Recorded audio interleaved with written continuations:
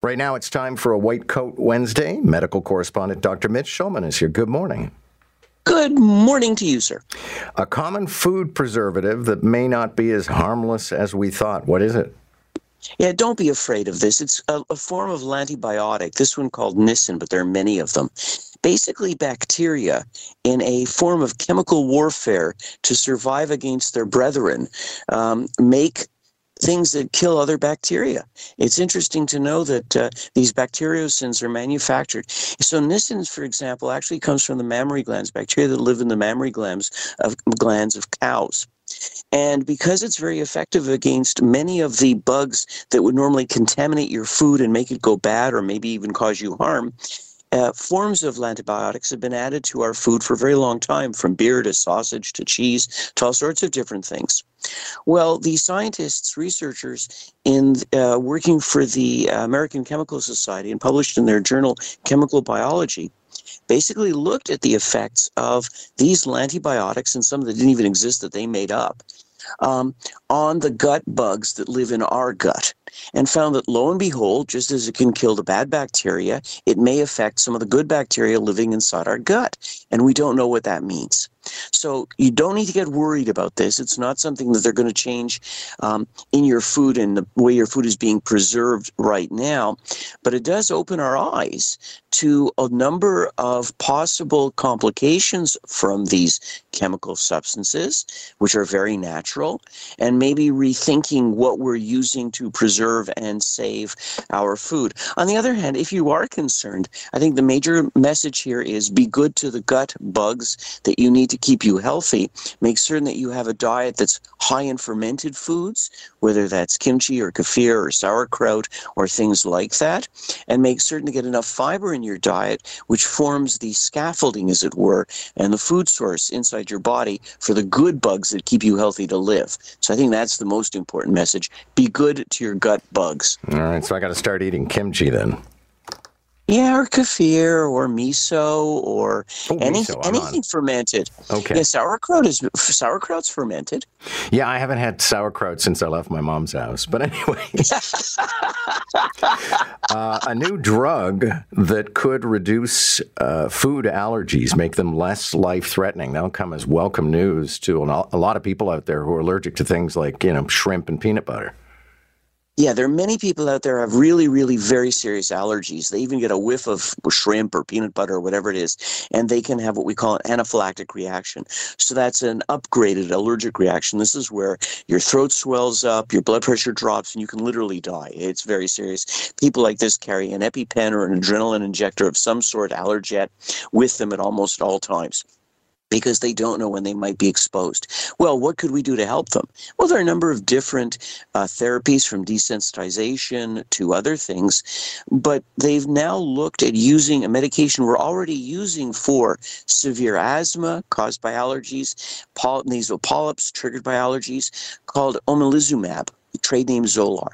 And basically what it is, it's an injection, usually every 2 to 4 weeks, and it blocks the action of the main immune system protein, immunoglobulin, IgE, which would normally trigger this severe allergic reaction. So by blocking it, obviously, you would think that you might reduce the severity of your allergic reactions. And lo and behold, in a study that's only partway through, they did find that. In fact, the results, the interim analysis of the study was so positive that the FDA, the Food and Drug Administration in the States, not Health Canada yet, has approved this medication as an injectable every 2 to 4 weeks to help control severe allergies. Now, this might be life-saving for many people out there. There are a couple of problems you need to know, though. One, you may need to be on this injection for your entire life, and it will increase the risk of you having certain other infections because the IgE molecule protects you against parasites and other things. So that's a risk. We have to be careful about that.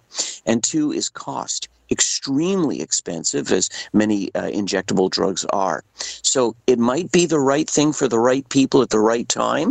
The study is ongoing to see if we can stop the medication after a certain amount of time and if the protection still exists, which would be huge. But for now, there may be another tool, another thing in our kit that we can use to help people with severe allergies. Okay, so in addition to my eating kimchi, I should be taking up Tai Chi. Yes, without question. I've been saying this for years, but not to you. I'm sorry, I should have told you. No, it's fascinating. So this is a lovely study in the JAMA Network Open looking at people who are just on the cusp of developing high blood pressure, just at that borderline. And you want them to do things like exercise and diet and cutting out salt and things like that. But is there one exercise that might be a bit better than another? So they gave them 4 one-hour sessions over a very long period of time of either Tai Chi or of some form of aerobic exercise, jogging, walking, brisk walking, whatever worked for them. And at the end of the period of time, in this case 12 months, they compared the drop in blood pressure, and both worked. So don't be discouraged. If you prefer running or biking or swimming, go for it. But they did find that the people who did the Tai Chi had as good or better an effect on their blood pressure.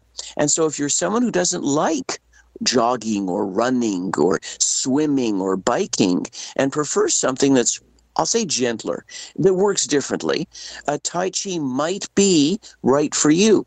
But realize these people had 4 one-hour sessions of both of these things a week. So that's a serious commitment. And so there's always a benefit from exercise of any sort. But if you want to see the real benefit in terms of blood pressure and weight and all these other things, you really do have to commit to doing it on a regular basis. And finally, kiwi fruit could be very, very good for us. I don't doubt that, but I have a bit of an issue with the methodology of this study. Yes, this is a bad. Well, if you read the study properly, you understand what's going on rather than the highlights and the hype. Basically, they took people who were vitamin C deficient. So that's not all of us. Vitamin C is one of those vitamins that most of us have enough of on board. And they compared giving them a chewable vitamin C tablet to a placebo, a sugar pill, a nothing-containing pill, or 2 kiwi fruit a day. And lo and behold, the people who not only had their vitamin C levels come up, but felt the happiest and the most positive and the least anxious were the ones who had the kiwi fruit. Well, there are a lot of problems with this study as a study.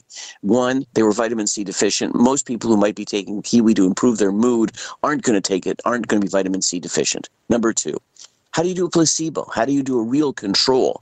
It's effective if you have the chewable tablet versus the chewable fake tablet, but what, they gave them fake kiwi fruit? You can't do that. And so the people eating the kiwi fruit knew they were on kiwi fruit, and they knew, in a certain sense, whether they realized it or not, that kiwi was supposed to be good for them. And so you've automatically introduced a form of bias into this study. So I think kiwi are great. I have no problem with them. They're a good source of potassium and vitamin C and fiber, and they're delicious, and sometimes they're on sale so you can afford them. But the reality is, don't count on the kiwi fruit alone to help you out of your depression or your anxiety. It may help, but don't count on it, because this is not a study that proves that it works that way. Well, it's good to have good news, good medical news. Almost all of our stories this morning are positive stories, Dr. Mitch. Often we're telling people they're all going to die. Yes, I much prefer some positive news, especially in the middle of the week, at the end of February, as the days are finally getting a little bit longer. So there are things to look forward to, people. Thanks a lot. Good to have you. A pleasure. Have a great day. That's our medical correspondent, Dr. Mitch Shulman.